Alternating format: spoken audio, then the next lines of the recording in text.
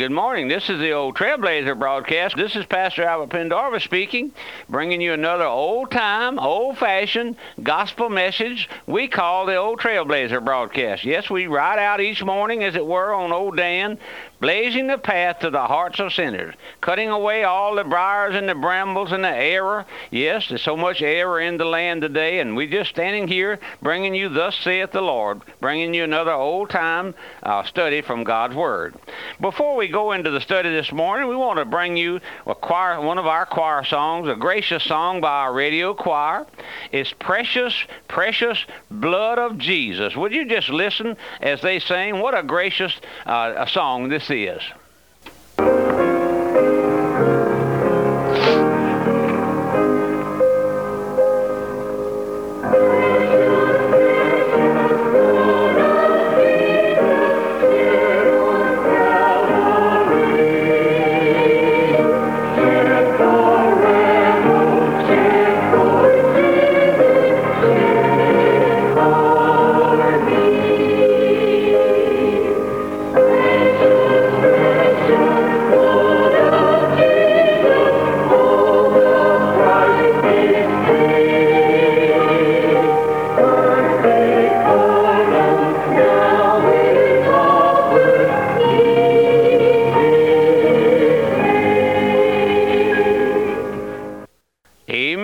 Amen, my friends. Precious, precious blood of Jesus.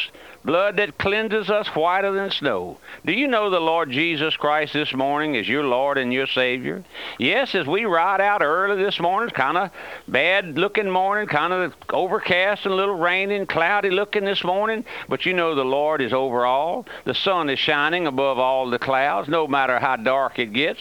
The precious blood of our Lord Jesus Christ is still applied to the sinner's heart in salvation. That's right. There's no dark days in the days of the Lord's child. Did you know that? Oh, we groan and moan many times, but when we stop and think about it, there's never an ungracious day Did you know that anything this side of hell is mercy? I see folks who are so burdened down with sicknesses and diseases as I visit the hospitals and the jails, and I say, Trailblazer, don't ever complain. Trailblazer, don't ever murmur and mutter and complain about anything. No, it's no reason to complain. You and I have all the blessings of our Lord, plus we have grace to carry us home when the Lord calls us home.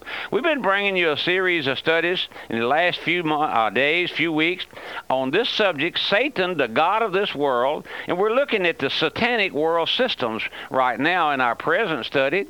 I know that this is not a popular doctrine. I know that the average person that I meet day by day, especially our younger generation and many of our older folks, they have no idea of the immensity or the enormousness of Satan's power. They somehow think that Satan is a little old man with a red flannel suit on with a pitchfork and a long pointed tail. That's what our children are being brought up to believe, and so it permeates our adult life, and folks just believe that Satan is just an influence, but no, he's a real personality. He is the prince and the power of the air. He is the god of this world that you and I live in. He controls everything. He offered all of those kingdoms to the Lord Jesus Christ there on the high mountain one day. Did you ever go back and study that scripture? The Lord never refuted him, say, well, Satan, those are not yours to give.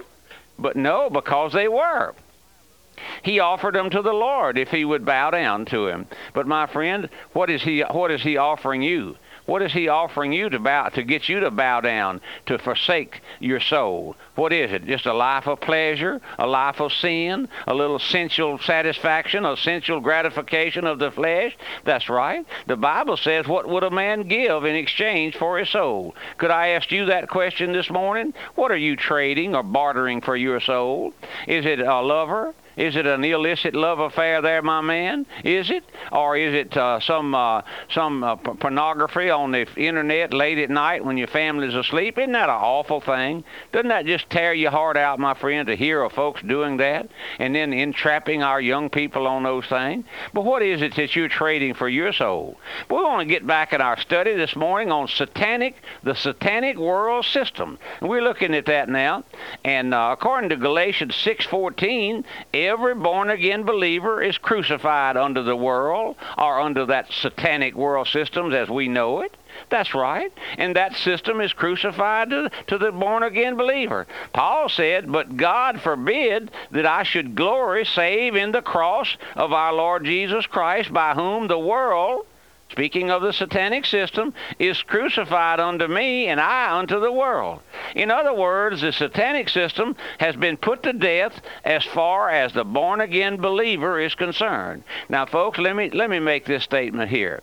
The old pastor, the old Trailblazer, Pastor Shelton, often made this statement that the old yellow dog in the backyard would know when you get saved. And I was reading one day in Brother Spurgeon's messages back there when he was alive, and all of his messages are in print, many of them. And I was reading them, 300 or 400 years old, 200 years old, and I came across that statement one day. He said, the old yellow dog in the backyard will know when an individual gets saved. And I said, well, there's where the old Trailblazer read that and heard it. And it's a true statement. The world is crucified to God's child. No longer does he run after the world. No longer does he long after the things of the flesh. What he once longed for, the nightlife, all the sexual gratification, the secular enjoyment, the pleasures of the world, the flickering lights, and all of those things. No longer does he haunt the movie houses and the houses of ill repute. No longer does he do those things. No longer does he rant and rave with his family and cuss and kick. No longer is he found down at the bar room till all hours of the night. No, with his friends. No, my friend. No, he's crucified to the world. Listen, that's right. That's right. He's dead to the world. There's nothing common between God's child and the present evil world.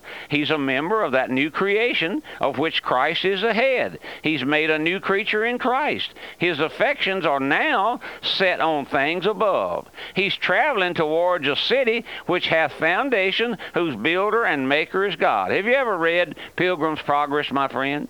The story of old Christian there where he was trudging along. It's an allegory by John Bunyan, of course, but it's so true. It's such a beautiful picture of a sinner coming to the Lord. That's right. He goes through the Slough of Despond. He goes through Doubting Castle. He meets Vanity Fair. He meets all of those characters there, Mr. Afraid, all of those. But you know why? He's trudging on. He's headed for a city, the celestial city, which is not made with hands.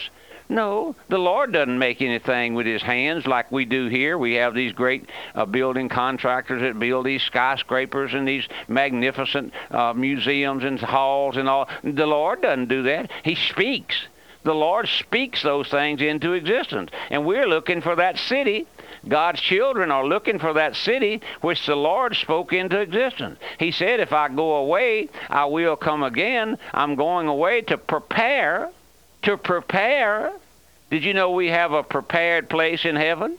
Did you know every child is a prepared child of God? Prepared for that city. Prepared for that home in glory. The Lord doesn't pick up an old sinner up off the street and carry him into heaven. No, there's that saving grace.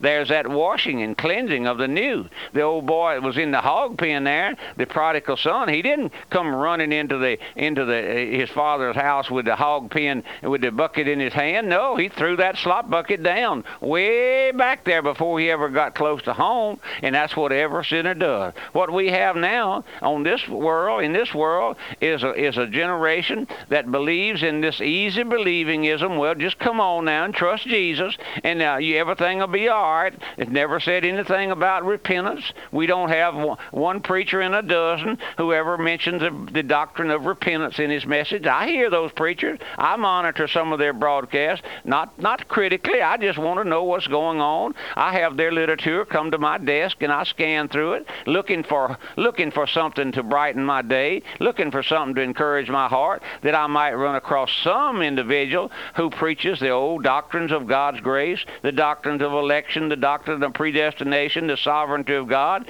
and the soon coming of our Lord. But I don't see it. I see this easy believingism. They're building numbers. They're building big churches. I gaze through the magazines that come, the church literature that comes, and I see magnificent cathedrals being built. I saw one the other day that the preacher was on a round podium down in the bottom of a big place, and they had three movie screens that showed his every move. It showed the scripture on one side in big bold letters, and him on the other side, and in the middle it had a big waterfall coming down out. My friend, that's all show. That's all show. What is God's child? Simplicity in Christ. Did you know what salvation is? It's not all that magnificent stuff. It's coming to know the Lord in the simplicity of the gospel. What is the gospel? It's the good news that Christ died for sinners. Have you ever seen yourself as a sinner?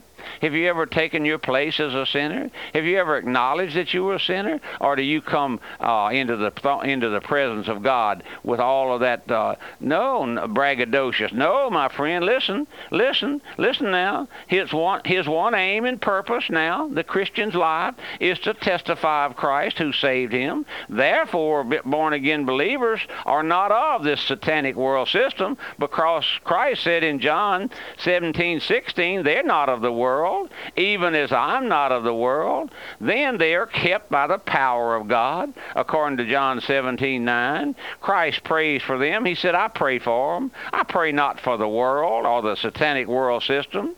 It is so gracious to know, as we travel along the pathway of life as a pilgrim and a stranger, that Christ, our federal head and our Redeemer, prays for us as our high priest within the veil, and that we are kept by the Holy Father through his own name. No man is able to pluck us out of our Father's hand. Oh, my friend, there's no such a doctrine as being saved today and lost tomorrow. No, many people are confused because they see some a drunkard come out and join the church on some protracted meeting, and they say, well, he's saved. He's Brother Joe saved. Brother Jim is saved. And then next week they see him down at the bar room. They say, well, he just walking out of God's will. No, my friend, he wasn't saved.